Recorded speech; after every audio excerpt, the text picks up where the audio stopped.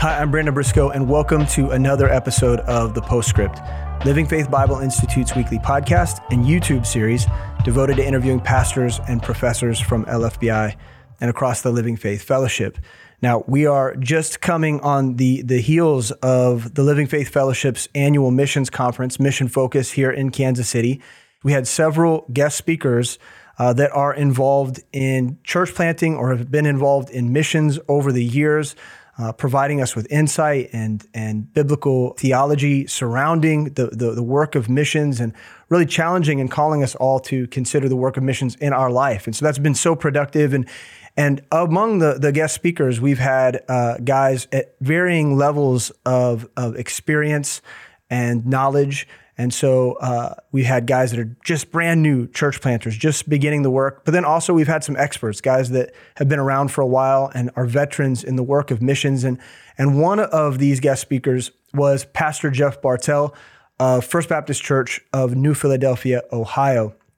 And in a former life, he was a missionary to Albania for 14 years and has been involved with church planting, and that work is continuing. Even now that he's here in the States, that work has continued to multiply and to grow, and he has so much insight as it concerns the topic of missions that we are excited to have him here with us today on The Postscript. And we're going to be talking about the subject of the local church and its responsibility to the work of missions. And there are many different perspectives on effective ways of doing missions. There are many people with different theories and ideas about how to approach missions, but there is a biblical way. There is a way that is true to Scripture, and we are going to talk about that today. And so with that, I want to welcome Pastor Jeff Bartell to the show. Yeah, thanks for having me. Glad to be here. It's good to have you.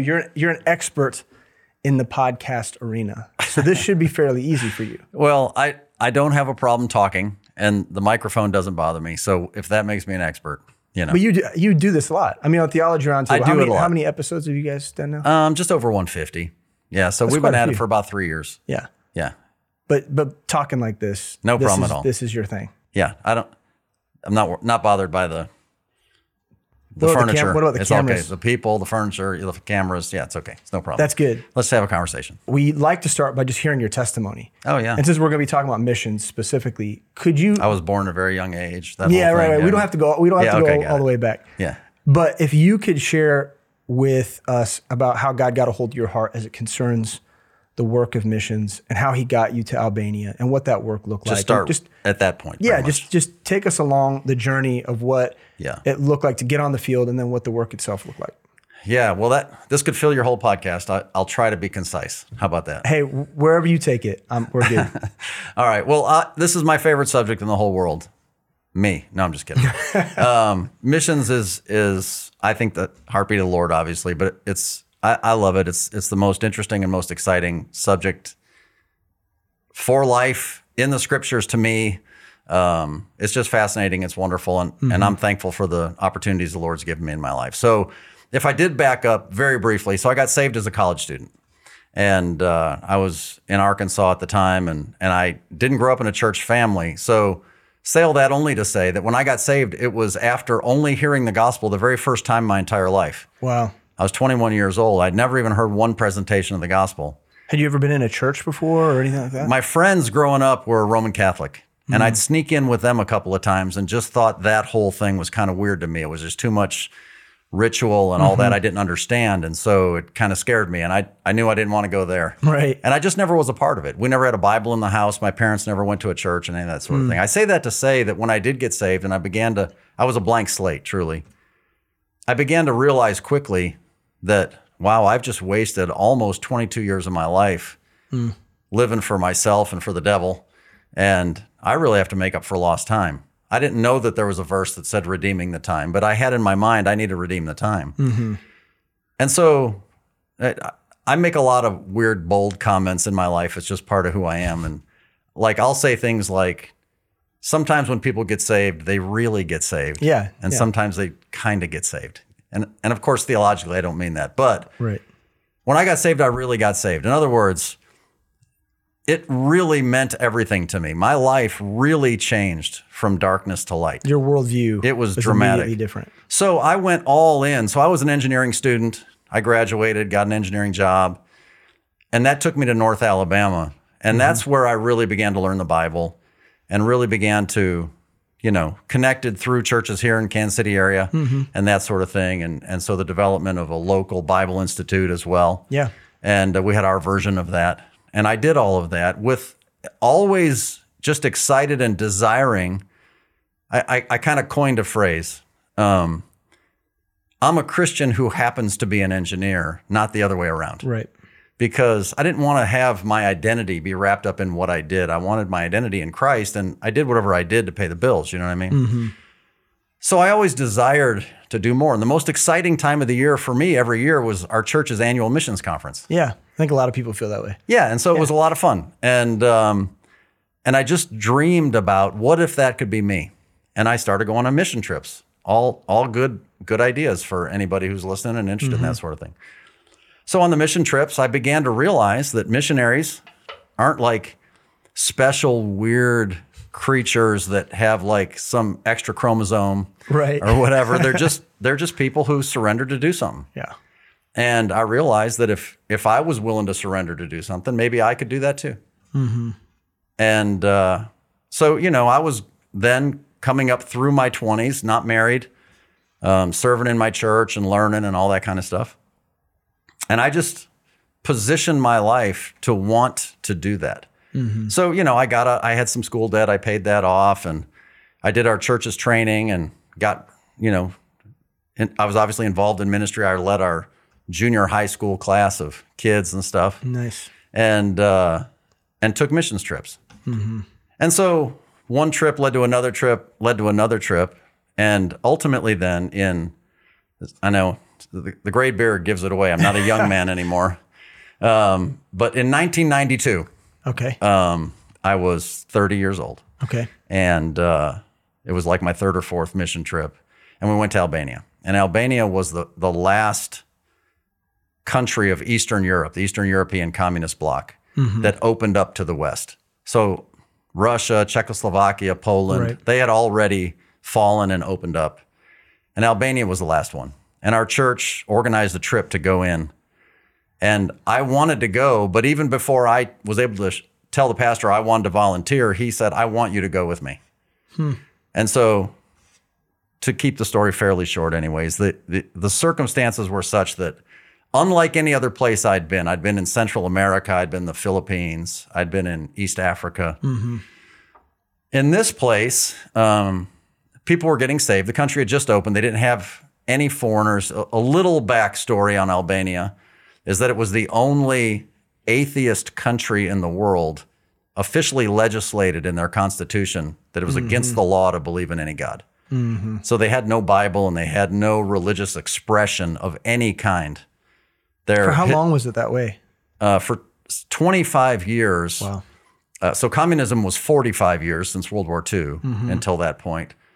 At some point along the line, about 1967, the dictator decided that this religion, and actually it's kind of it's another story for another day, but the Catholic priests and the Orthodox priests, the Eastern Orthodox priests, were actually doing kind of underground subversive maneuverings with and against the government. And the dictator sniffed it out, and so he just said, I'm stamping it all out. So they burned down buildings, burned books. They did the whole deal. But there's an entire generation, 25 years. An entire generation have no idea. They were just raised with atheism, Darwinism, communism, all that kind of stuff. So when we went there, truly it was a country. It ties into my story in this sense. Is an entire country that had no exposure to the gospel.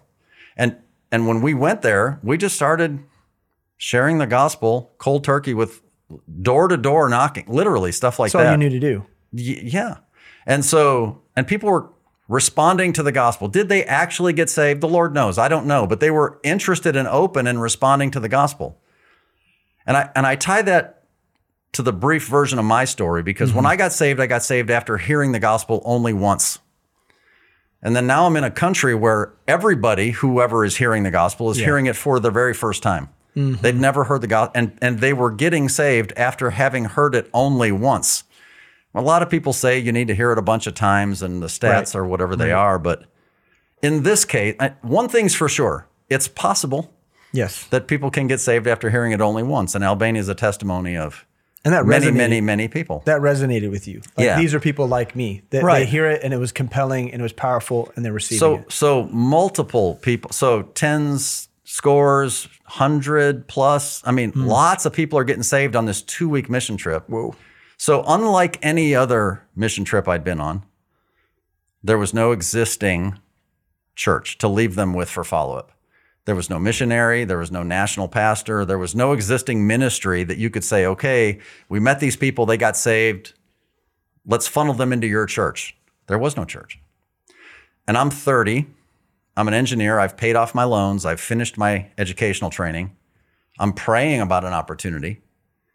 And the Lord started to bring together, through his word, through the circumstances, through my pastor was on the trip with me, our pastoral leadership. And, I said, I think the Lord might be asking me to stay here and shepherd these new converts. And, all my life, it's kind of like the story of the dog chasing the car. The dog chases after the car. And then the question is, what's the dog going to do with the car once he catches it? Yeah.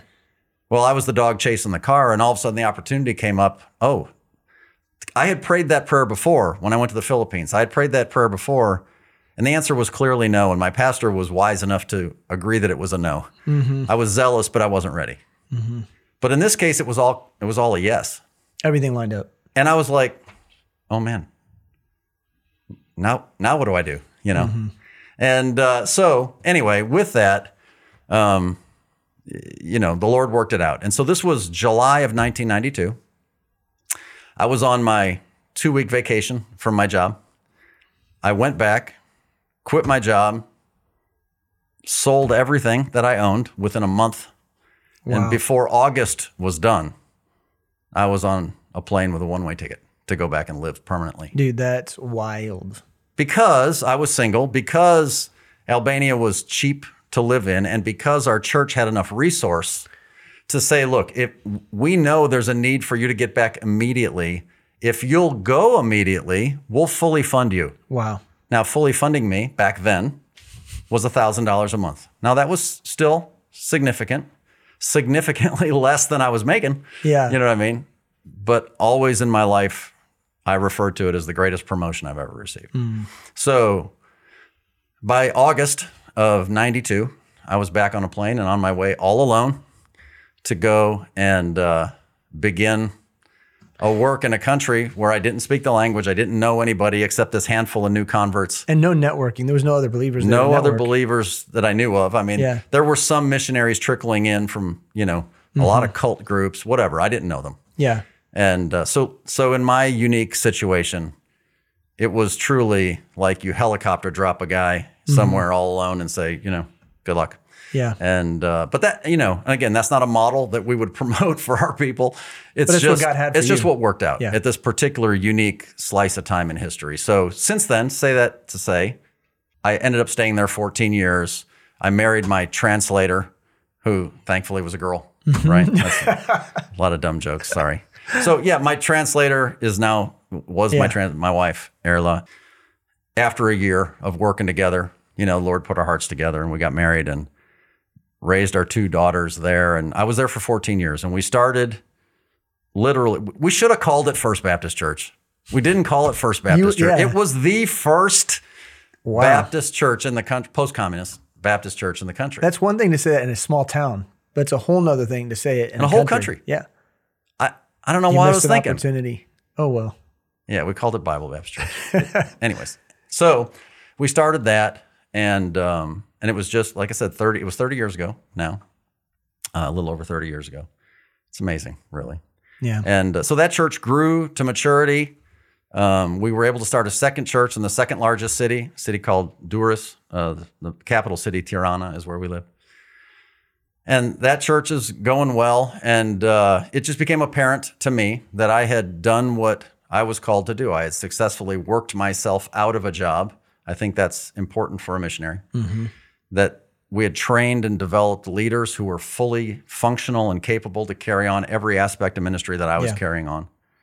And I had other options in front of me. Since I left in 2006, 14 years later, the ministry has continued to grow. And I'm so thankful that there are godly men and ladies that continue to lead.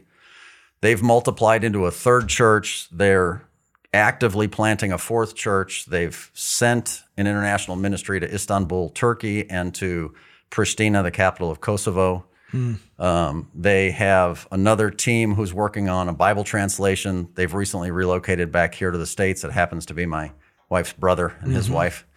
And there's just a lot of ministry going on. There's plans and dreams of new churches. We're looking towards sending a young couple from our church in Ohio to do a 1-year internship under the leadership of that fully mature ministry in Albania, as they're praying about their future and missions and that sort of thing. So God's done a lot of wonderful things, and the fact that I got to get in on the front end of it a little bit was just, it's great. It's the joy of my life. It's just fun. And do you get to go back and visit often? I do. I actually intentionally go. Of course, my wife's family is there, and I learn the language well, and obviously I'm deeply connected to these people. So I've been there at least once a year, every year since I've been gone. Some years I've gone a couple of times, except for COVID, where I might have missed a year or two. I've been there. So I've been gone 16 years. Hurts my feelings to say that I've been gone longer than I was there. Yeah, that's tough. But I've been there more than 16 times. So I go regularly. And when you go back, how are you received? I mean, is it family? Do you feel like grandpa, or what is it? I am grandpa. It's absolutely true. And I was just I am received disproportionately well. They treat me as truly way better than I deserve. It's a wonderful culture of people that are highly hospitable and caring and loyal. And so they honor me. I want to just kind of sneak in the back door and enjoy what God's doing. Yeah. And I can't. Right. They're going to march me up front, and they're going to wait in line to greet me and hug me and stuff like that. And actually, it's the double cheek kiss thing, which is, I love the holy kiss. Let's be biblical, Hey, why not? That kind of thing. So anyways. I'll remember that next time I greet you. Dude, I'm all about it. Okay. I'll put one on you. It's okay. So anyways, no, they truly, I am one of them. Yeah. They are in me. I can't separate myself. I sometimes, I was just there at the end of October and did another conference, and I had a couple of guys from New Philly that went with me. And I was trying to share with them the experience a little bit to give them context. I don't only say that to say this. It kind of came to me in a new way of expression to tell these guys that were with me who had never been there before, that I said, you ever watch those movies? You ever watch a movie where there's a story of a guy and his beautiful family, but he's got a job that takes him out of town a lot. And as the movie goes on, the drama thickens, and you find out that the guy's got a whole nother family and a whole nother town. Yeah. And in a movie sense, that's horrible, right? But in a sense, I was trying to explain to these guys, in Ohio, I have a complete, wonderful spiritual family of the church in First Baptist Church, right? But I've got an entire nother family across the ocean it's just as much a part of who I am, not just historically, but continuing on, going forward. And every chance I get, I try and bring as many people from this family to meet that family. You know what I mean? Yeah. There's something really healthy about bringing those worlds together. So we're just deeply, deeply connected. So. And that's great. I think it's really important for our listeners to hear that. Yeah. Not only because you've had the experience of church planting and being a missionary, but it's your heartbeat. Yeah. All of this is intertwined with who you are. And I think that also it legitimizes you in terms of this conversation we're having, because we're about to talk about kind of a hard topic that not very many people understand. There are different philosophies of missions that exist in the world. Yeah. And you even kind of hinted at this when you were talking about handing it over to the natives. That's a philosophy that we hold to that's kind of unique, that not everyone sees it that way. Right. Right. And so the thing that we want to talk about today is the local church's mandate to train and send and support missionaries. Right. That's our responsibility. But for people who are unfamiliar with this topic, they might not know that that's not how 99% of the missions world works. That what we're talking about, though we believe it's biblical, is actually kind of countercultural in terms of missions work. It's horrible, isn't it? Yeah. So if you don't mind, could you explain to the audience, just as a beginning of our conversation, what the institutional parachurch missions world looks like? Like, how do they train? How do they send? How do they support? Can you explain the antithesis, and then we'll come back to what we believe is the right approach? To be fair, I didn't work my way through their system, so I'm speaking as an outside observer. Right. Yeah. But I've observed. You've seen. Yeah. On the field, there were people out there that were. Yeah. Listen, I had all my hardcore missions training after living permanently in another location and just seeing who showed up and what they were doing or not doing, as the case might have been. One of the things that I say sometimes is that I didn't realize until I got to my permanent station, in Albania, I didn't realize that a missionary could be anything other than a church planting missionary. But then it gets even worse. I didn't realize that a missionary could not only not be a part of starting a church, I didn't realize there were missionaries that could not go to church, but there were those too. They didn't even attend, So, there's a missionary nurses or missionary this or that, construction workers or whatever it might be. Okay, everybody throws around that term. And your point is that their objectives weren't the same. They weren't ultimately to plant a church or whatever. So what I've observed is that, typically what you find in these other paradigms is, if I just bottom line it, I'd say that it's just a job. It's a career path. So what's their training model? Well, they go to school. They go to a Bible school. They go to a mission. They're missions majors at a Bible college. And when they graduate, they put together a resume and they apply at missions agencies. And depending on what type of group they're affiliated with. So for example, if you're a Southern Baptist and you come through Southern Baptist seminaries, well, then you're going to be fully funded as an employee of the Southern Baptist Convention, the International Mission Board, or something like that. If you're more of an independent organization, then, you may have to raise your own funds or whatever the case might be, or whatever your work might require. Some people are, bivocational in the things they do. But the point is this. Typically what they're going to do is they're going to be very creative. They're going to have some idea that, I'll tell you what, we do sports ministry. We're going to go into this country and we're going to play basketball and we're going to gather crowds and we're going to do this and that and the other. We're going to be just, we do teenage ministry and everybody's a specialist in whatever, we do orphanages, we build schools, we dig wells. They're all fine things, right? And so as a result, they're doing some aspect, and again, I'm not trying to denigrate the validity of the true humanitarian necessary help that these people offer. We work only with college students. I've had a lot of experience with particular, college-based organizations or whatever. Even when I was a college Navigators student. or whoever it was that was breaking Campus in. Crusade and stuff like that. And that's fine. Again, they had some good influence in my life for a time. But the point is, they go basically, you finish typically some formal institutional education, you apply to some mission organization. That mission organization then becomes your authority. They become your employer. And they're your authority for the directives of how you're going to carry out the work that you're going to do. We have guidelines. We have a handbook or whatever. You will do this. You won't do that. Yeah. You know what I mean? Like a lot of these organizations would never have tolerated me dating a national and potentially marrying. That's against the rules. You're not allowed to do that. I've known people in that category. They meet some national young lady or whatever and feel the Lord's putting them together. Well, he has to resign his position with that mission organization now or decide not to get married or whatever the case might be. And so as a result, they're doing all these good things, but they're just a segment of really the best thing. And that is doing the one and only thing that the Bible ever commissioned. And that is local churches. Yeah. Local church needs to be the singular vehicle. because biblically it is the singular vehicle through which Jesus Christ, then his body, by the way, the church, right, is to carry out the continuation of his ministry. And I want you to talk about the scriptural premise for our position, but I also think it is important to kind of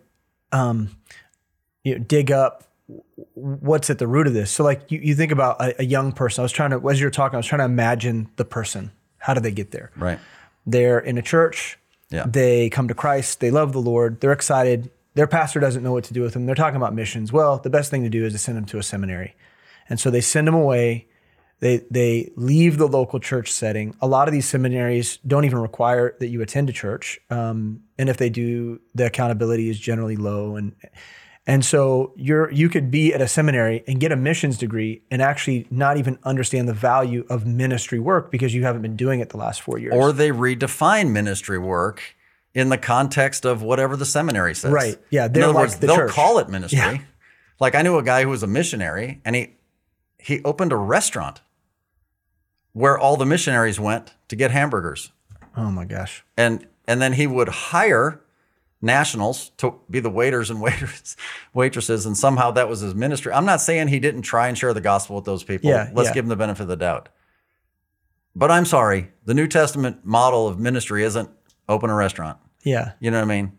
Yeah, it seems diluted. It's like we have the privilege because of the world that we live in and the institutions that we've created that we can do things like be missionaries that own hamburger shops. Like it seems like you look at the New Testament, which we're about to do here in a second, and consider what Paul had to go through to get on the field. Like I imagine him in Cyprus, right? And I'm thinking he wasn't opening a hamburger joint. He was casting out demons. You know what I mean? Right. He was endeavoring. It was a work. There was a hardship. And he had an objective in mind, and that was to establish disciples. and the big cop out, if I can use that term, is that he was a tent maker.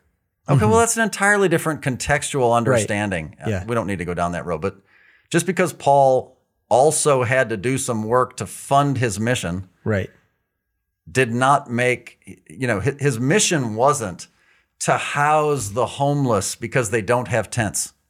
Right. His mission wasn't to, eliminate generational poverty.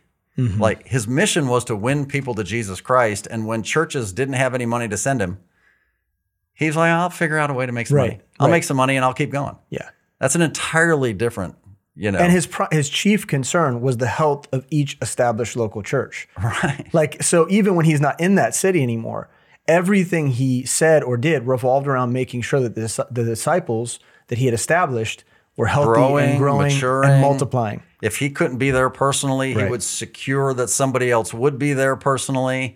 There was no daddy issues of abandonment, in the church situation. Yeah. Like there wasn't any of that. No. So we're already, kind of going down this line of talking about what Paul was doing. I mean, because at the end of the day, we know that Paul is our ensample, and we're looking to him and seeing how, he lived in a completely different world than we did, but all the objectives are the same, right? The mission hasn't changed. We have to be able to follow it since that's what the Bible says. Yes, exactly. Yeah. So will you lay out for us the principles that we get from watching Paul's life in terms of why and how we know that the work of missions is a local church work? Can you make the doctrinal argument for us? And to be fair, he is the primary character in the book of Acts. If we're going to look at missions and models and all that sort of thing, I mean, certainly he's the guy. Right. And so if you want to go back into Paul's life, his unique salvation experience is not something to be repeated. Right. But the fact that he was a part of a local church in Antioch, a core church, and he was a part of a team of leaders proven as one of the 5 stated pastors and teachers in that assembly, and that the Holy Spirit called out Barnabas and Saul for the work that he had called them to do. And so they were separated by the local church and sent by the local church, which is equivalent to being sent by the Holy Spirit, specifically from that text of Acts 13. And then they began to go out on what is known as their first missionary journey. And by the end of that, and by the way, what did they do when they were on that mission? Yes, they traveled, and yes, they witnessed and led people to the Lord. Paul had a manner, the New Testament says, that he would go into a town and he would go into a synagogue He was a venerated rabbi. He would have been respected. He would have been invited. He would have gone in there and preached Jesus. He would have split the synagogue down the middle. Those that were against him would try and run him out of town. Those that were with him, he would start a church. Yeah. And he would stay as long as he could. And maybe he had to run for his life at times. And sometimes, like in Corinth, he would stay for a year and a half or whatever the case might be. Okay, so with these situations, what was Paul's understanding of obeying the Great Commission? Well, it was going and, yes, make disciples of all nations, but not just it's not just evangelism. And it's not just evangelism and a handful of booklets to learn the fundamentals of the faith. It was establishing New Testament local churches. That first missionary journey comes to a conclusion by the end of chapter 14 of the book of Acts. Yeah. And if you spend some time in the last 6, 7, 8 verses of chapter 14, you'll find that what exactly they did was they went to the city and they preached the gospel to the entire city, and they taught many, those that had responded. And then they began to confirm the disciples and teach them that through much tribulation, they enter into the kingdom of God. And it said, and when they ordained elders in every city, they commended them unto the Lord and all that sort of thing. And it says for the work and then it says the work that they had fulfilled. They fulfilled their work only when they completed all these steps of evangelism, discipleship, training, commending, turning them over to the Lord in local assemblies that had a mature level of ability to continue on. That is the biblical definition of fulfilling the mission. But this idea of getting away from local church ministry because there's nobody's really reaching the college kids. Let's just go do that. No, I think that's entirely wrong. Jesus Christ, I referred to it earlier, calls the church his body. He doesn't say that the church is like his body. Right. The church is his body. Oh, well, that's the universal church. You don't understand. Yes, I understand the local church and I understand the universal church. They're actually both used in the Bible. And if you just counted the number of times that they're used in context each, the number of times referring to local assemblies is far greater. Right. Obviously. Right. But there's a legitimate application for a universal spiritual body. We are all born-again believers, from the resurrection to the rapture, gathered in heavenly places, before the Lord right now, Ephesians. I get it. But at the same time, the local expression, how we live our lives out here, well, we are the church. And so what did he tell Peter? Upon this rock, I'll build my church. And what did Paul and the apostles do in the early first century? They went out and started churches. And what other explicitly mentioned vehicle of ministry function do you find in the New Testament? There are none. Right. There are none. Yeah. So specialty youth ministry, college ministry, they're all fine as a function of a local church. Yeah. But to say we're a part of XYZ organization and we do basketball ministry. Right. Well, okay. I mean, good. But sometimes we give away the best for good. Yeah, for so sure. That's a problem. We're going to pause right here for just a second so we can hear from one of our students from the Living Faith Bible Institute. Hi, my name is Chris Allred. My wife Lindsay and I are at Oakland Heights Baptist Church in Cartersville, Georgia, where we've been for about 6 years. We've served in a lot of different ministries, but our main function has been to lead the middle school ministry for the past 5 years, up until this past August, where we've transitioned into leading our high school student ministry. We've been taking LFBI classes for a few years now, and they've been a really big blessing in our life. They've been instrumental in our training and our growth process. Proverbs 11 says that there's safety in the multitude of counselors. That's exactly what LFBI has been for us, a multitude of counselors. Not only do we get some biblical knowledge and some doctrinal training, but we have pastors and missionaries teaching these classes that have a lot of experience in ministry and are able to not just teach us from a book, but actually pour some wisdom into our lives from their experience and help to prepare us and train us for leadership and make us into more godly leaders and ministers. And LFBI has been a huge blessing, and I believe it's done just that in my life thus far. I've got godly men helping me to become a godly man. I'm very grateful for LFBI. It's been a huge blessing. Visit lfbi.org to learn more about Living Faith Bible Institute.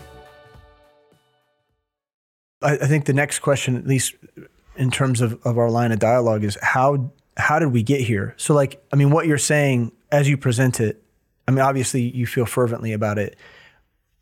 That's because it's just so obviously true, I suppose. Like when you look at the Bible, it's hard to miss these things. Yeah. But we've somehow forgotten this. Like, how did we get to a place where we become so reliant on these third-party institutions?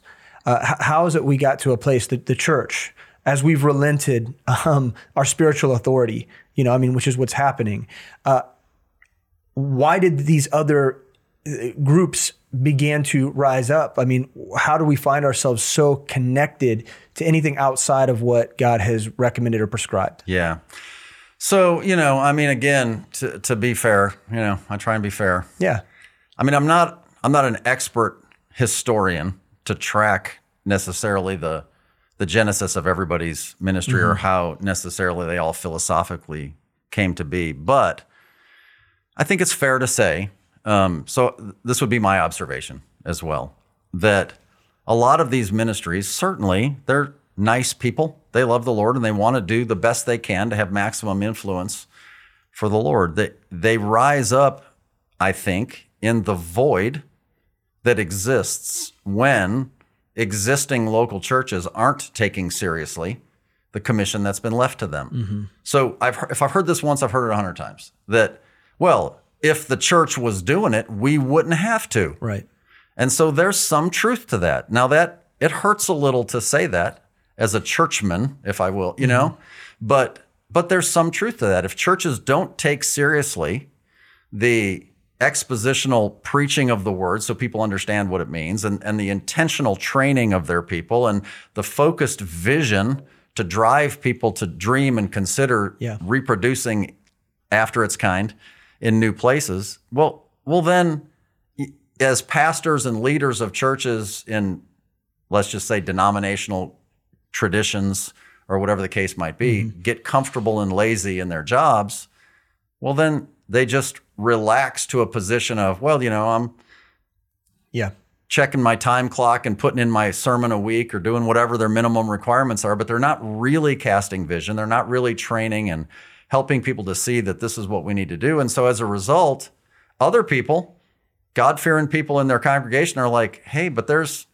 people that need help over here and there's people that need help over here and the church isn't doing it. So I'll tell you what, why don't we, and then they come up with some idea. Okay, you could view that and say, well, praise the Lord for those people. Okay. But I would at least offer for your consideration that, well, but why don't we channel that energy to let's help the church do what they're supposed to do, rather than what has then, and again, my observation, come as a result. This is kind of denigrated to, these organizations have become so large now in many cases that while they call themselves para-church with the idea that, the paraclete, they come alongside the local church. Yeah. We're here to help the local church. Sure. But my experience is they don't help the local church. My experience, let me emphasize that. Yeah. I'm not trying to broad brush everybody. Sure. We got 45 minutes. You got to kind of broad brush. They steal people from local churches. They attend church. They meet the brightest and best.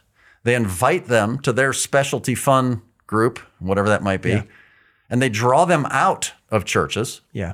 Now the church is void of some of their best people because they've been taken to work in this college group or whatever the case might be.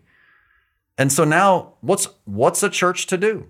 Like, you just took all our people and now you're going to accuse us of not being able to do our job. Why don't we? Hey, I got an idea.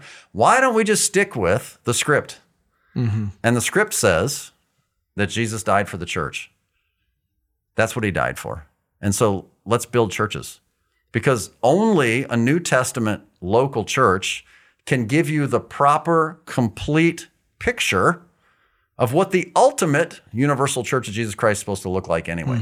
So you need to have ministries to all ages. You need to have ministries to all various opportunities. So that's the beauty of local church only ministry. And maybe at some point we'll get to it. I'm not trying to drive our conversation. No, you're all right. You're good. Is that, you know what? At the end of the day, if you'll just do that, it actually works. Like, it actually works. You don't have to deviate from the script. Right.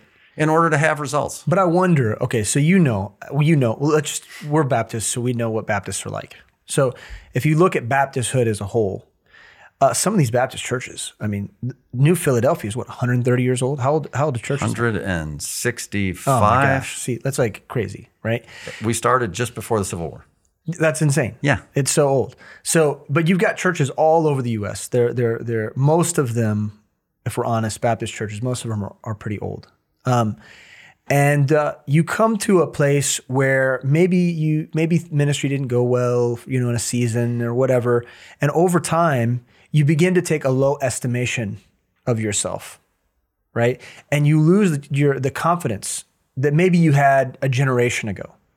And now you're in a place where, like, if we're going to have any impact at all, then we've got to outsource our discipleship. If we're gonna have any hope in being a part of missions, and in any way whatsoever, right? Well, then we need to outsource the missions work to someone else, and we'll just keep sending our best and brightest to other places because we'd like to have some involvement because we love the Lord, but they see themselves so lowly, and the hill seems so insurmountable, and they do it so good over there anyway. They're doing such good work. Yeah, we'll subcontract it out. Right. And I can see how people get there. I can see how that happens. And it becomes convenient, doesn't it, for the church leader? It becomes convenient to say, well, I'll stay in my lane. You do your lane. Yeah. And we'll just be the feeder organization. Okay, that may sound good, but at the end of the day, I actually would say that it's detrimental. It's detrimental to the overall picture. While you could say, well, they're doing some things and they're doing some things and the greater whole might be accomplished, I would argue it doesn't actually become accomplished. Mm-hmm.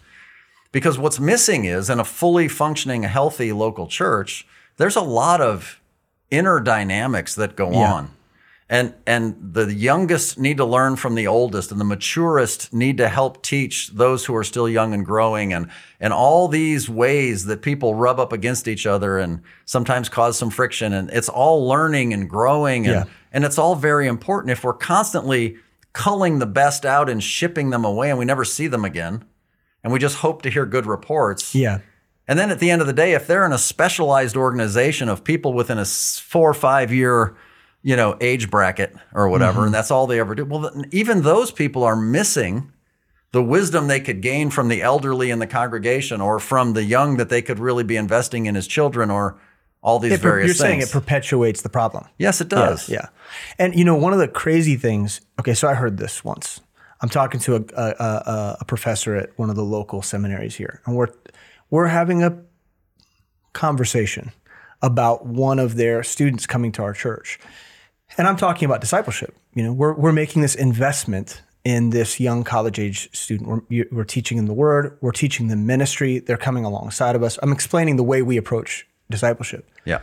And their view was, well, we're discipling them. Like that. I mean, there was an offense. There was offense taken on the seminarian side because the roles have been reversed. Yeah.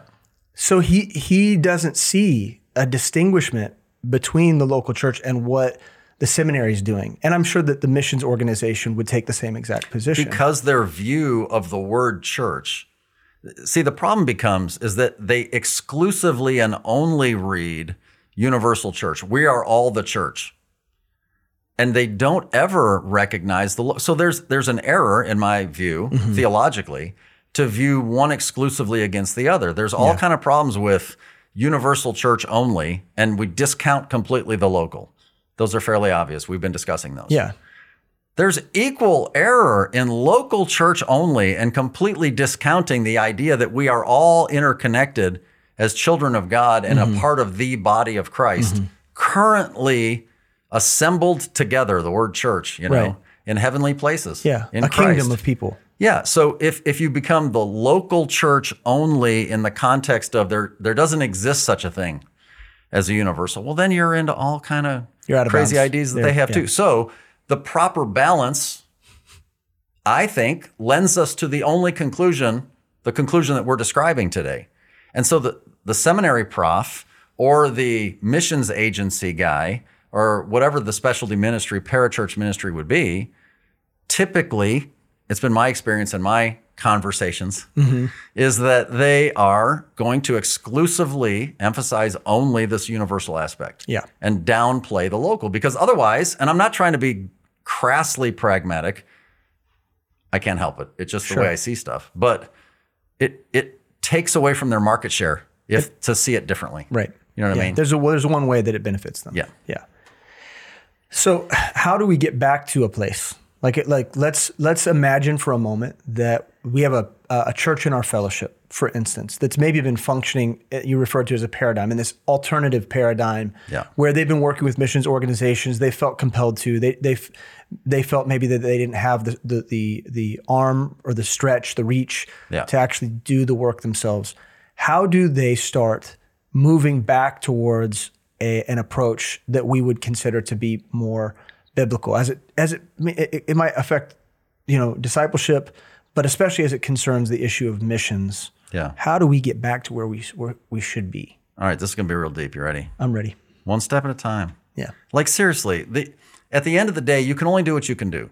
I have a huge heart for men who are slugging it out in a smaller church that has limited resource, and his time is being drawn in 19 directions at one time. And the idea that, so we talk about the Bible Institute that we share, and we can share resources and help people. Well, that singular pastor, to try and prepare all the teaching he needs to do, which is probably at least a couple times a week, if not more, counsel all the people that he's dealing with, a ton of evangelistic, organizational, administrative work, et cetera, and then to add to that, discipleship training and development and all higher levels of education. Well, that's just too much for one guy or two guys. Right. That's just too much.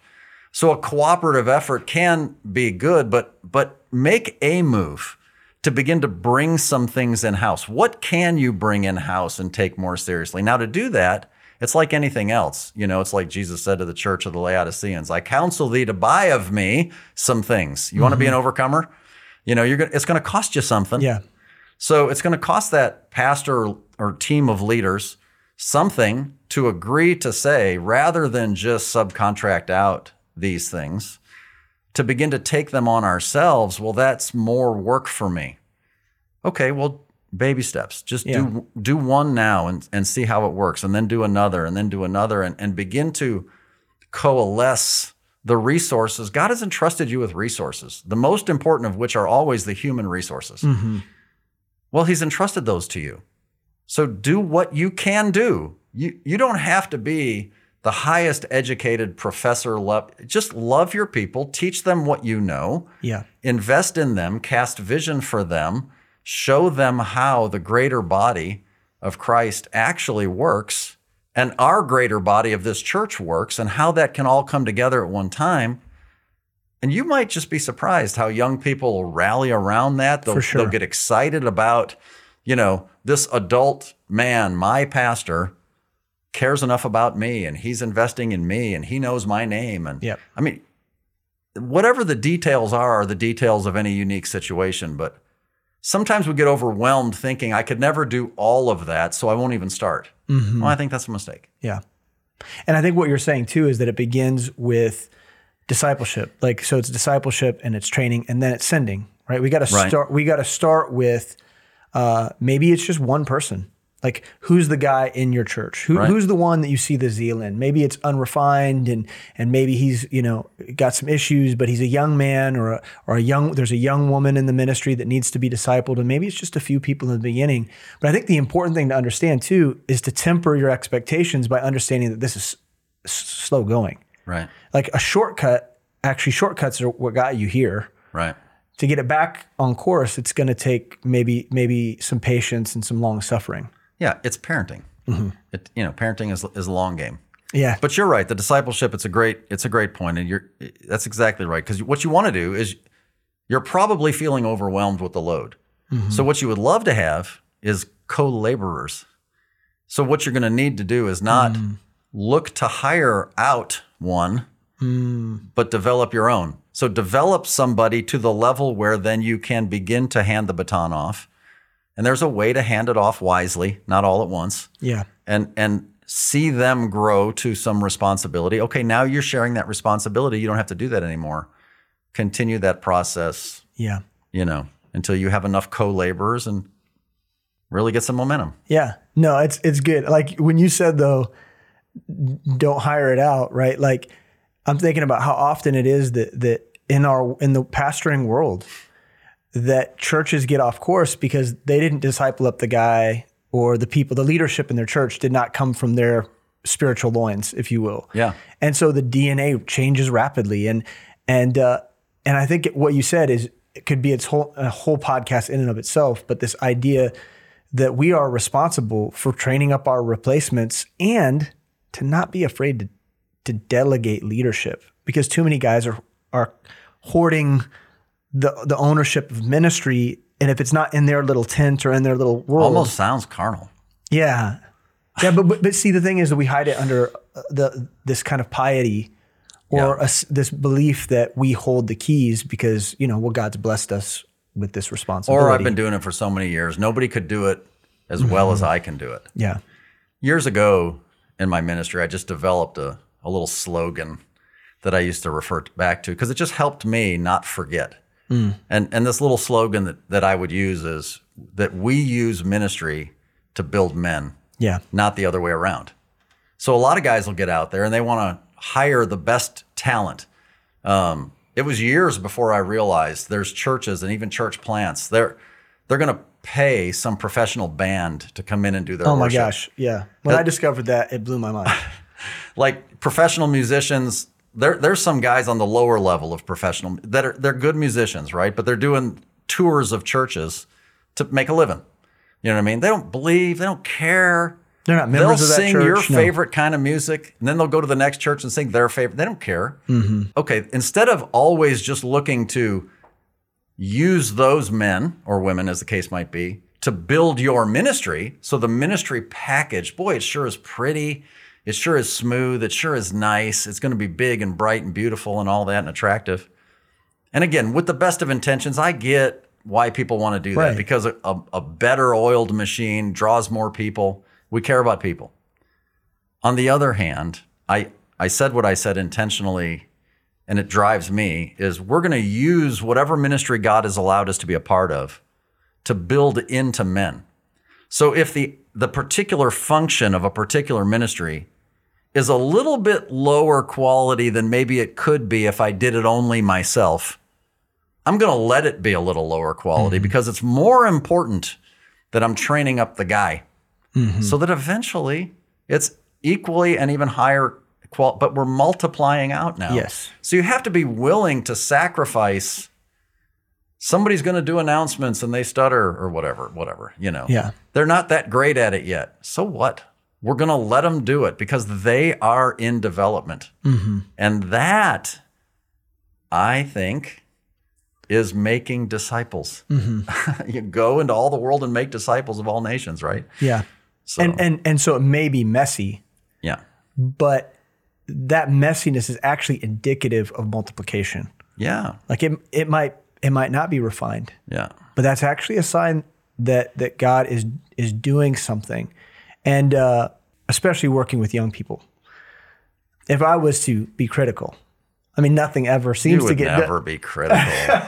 I'm the critical one. Okay, I'll leave that to you. Yeah. Well, you could say, if you were to be critical, Jeff, things aren't always done the way that I'd want them to be done. Yeah. Right? And things aren't refined. Like people mess things up. But the beauty as a pastor is that I could, in grace, this is what grace is for, is to be like, it's wonderful that you're serving the Lord. Let's coach. Yeah. Let's get better. But man, how wonderful is it that everything's kind of messy and exciting and not perfect. But man, we're multiplying the work. Listen, and isn't that yet another step of faith and growth and development for you as a leader? Sure. Yeah. Like if you can administrate your level of perfection in your bubble and, ferociously protect it, are you really growing? I mean, I would contend that you're not. Yeah. We all need point. to trust the Lord enough. The ministry belongs to the Lord. It doesn't belong to me. Mm. He is the Lord of the harvest. I'm just lucky to be a part of it. Yeah. So what is my role? Well, how could I possibly know what my role is? Oh yeah, there's a book that tells me. Mm-hmm. can we go back to what it says, just believe it in its context, and do everything we understand to do to apply that literally and directly in whatever area of ministry God's given us to do?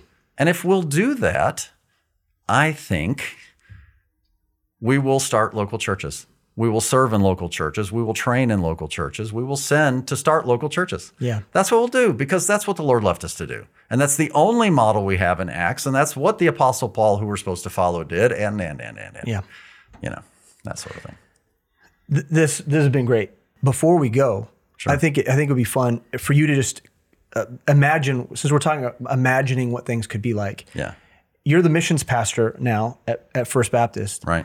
What do you envision? When you daydream about the missions work next 5 and 10 years at First Baptist, what do you imagine that being like? What are you hoping for in the Lord? Yeah. Well, we're just trying to lead and manage, mentor whatever the Lord will give to us. So our desire, obviously, is to see, a small army. Small is relative, but I'll just use the word. Yeah. Of faithful, trained servants who are willing to trust the Lord to go to new places and go and do likewise and reproduce after their kind with the same DNA. And so my role is to constantly be involved in the lives of these who are dreaming this way, in helping their education and helping their vision casting and helping their preparation. And with my experience, to be able to tell the grandpa stories, that sort of thing. Sure. It can happen. Take them on trips, that sort of thing, and coach them along the way while they're doubting and wondering and wrestling through all the other things. But there's a great big world out there, and short of, the Lord allowing the Antichrist to step in and call time out, which may happen, but that's above my pay grade. Yeah. I'm not to worry about that. Right. We're going to march ahead until we can't. Right. I'm just gonna keep ringing the bell and keep calling to see. And we have, thank the Lord, in our church, we have a growing number of young, especially the younger ones. I'm more excited about. They've got more of their life ahead of them than behind them, like me. And to go and to surrender it all and to say, this is the greatest promotion I could ever have. I want to go and give it all to serve the Lord, because that's all that really matters anyway. So we do our thing. We disciple and train and cast vision and hope that more and more. So, Cale is out in Hungary. Praise the Lord for that. And, we sent Matt to Columbus, and praise the Lord for that. And, we're looking at others with internships around the corner, and guys are finishing their education and they're dreaming, and, we'll see where that goes. But I could see the day where I spend a lot less time. Well, I don't know if my wife would want to hear this. I probably should have thought this through. In Ohio. And more time on the road regularly, making stops, confirming their souls, visiting your grandkids, and helping them make sure that they're well established and understanding. Just have a shoulder to cry on when they're upset about stuff, because I've been upset. It's okay. We'll be all right. We'll pray about. That would be wonderful. I used to dream about the idea, and I'm kind of secretly working towards this idea. Is like, this would be a whole nother weird podcast, but it'd be fun. Is there such a thing as a modern day apostle? Well, in the context of the 12, of course not. Right. But in the loose context of the understanding of apostle, meaning a sent one, like a missionary, a modern apostolic, not signs and wonders apostolic role would be like Paul. Yes. Not authoritatively over, but overseeing multiple churches that, as a result of his ministry, are across Asia Minor, and he can regularly check up on them and make sure that they're doing well and doing that sort of thing. So that's the direction we're pointed. And I think that heart that you just expressed, I know that's shared here at MBT. I know Sam talks about when he's an old man, just traveling around and visiting all the church plants and confirming the work, and just exactly as you described it. That's his heart too. What a joy, right? Here's my real joy. Here's the dream. May never happen. I want to be able to go into a church plant that is like the granddaughter church of some church we started, and sit in the back row.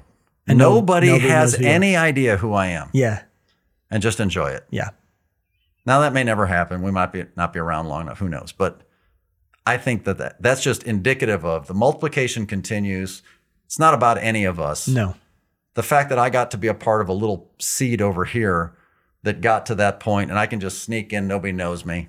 Like I can't do that in Albania. They won't let me. Right. But maybe someday, you know what I mean? So that'd be fun. That would be fun. Jeff, thanks for hanging out with me, man. Yeah, it's a blast. I really appreciate it. This was really good. This was a conversation. We talk about local church all the time on the show. Yeah. But it was good to talk about it from a missions perspective and what the responsibility of the church really is. And so thanks for hanging out. Right on. And we want to thank you too for joining us for another episode of The Postscript. We're grateful for any of the time that you spend with us, of course. We love you.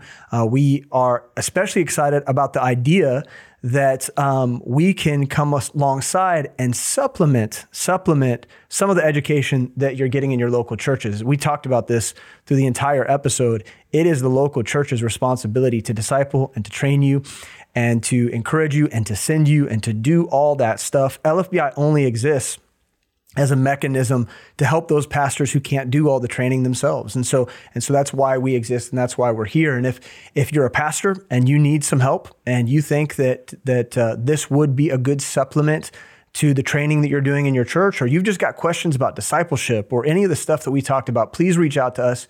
You can visit us at lfbi.org and you can contact any number of the professors or the teachers on our site. Maybe you're a student and you're interested in getting a biblical philosophy of ministry. You want to grow in your education. We want to invite you to come check out and see what classes that we're offering in the coming semester. But we're grateful for you. We are hoping to encourage you and to strengthen you with each of these episodes.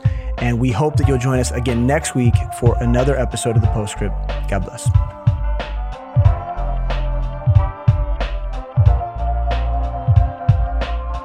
Thanks for listening to The Postscript. If you enjoy the show, please leave us a rating and review in order to help other people find our podcast. If you value this show, please help us continue creating content by supporting Living Faith Bible Institute at lfbi.org/support.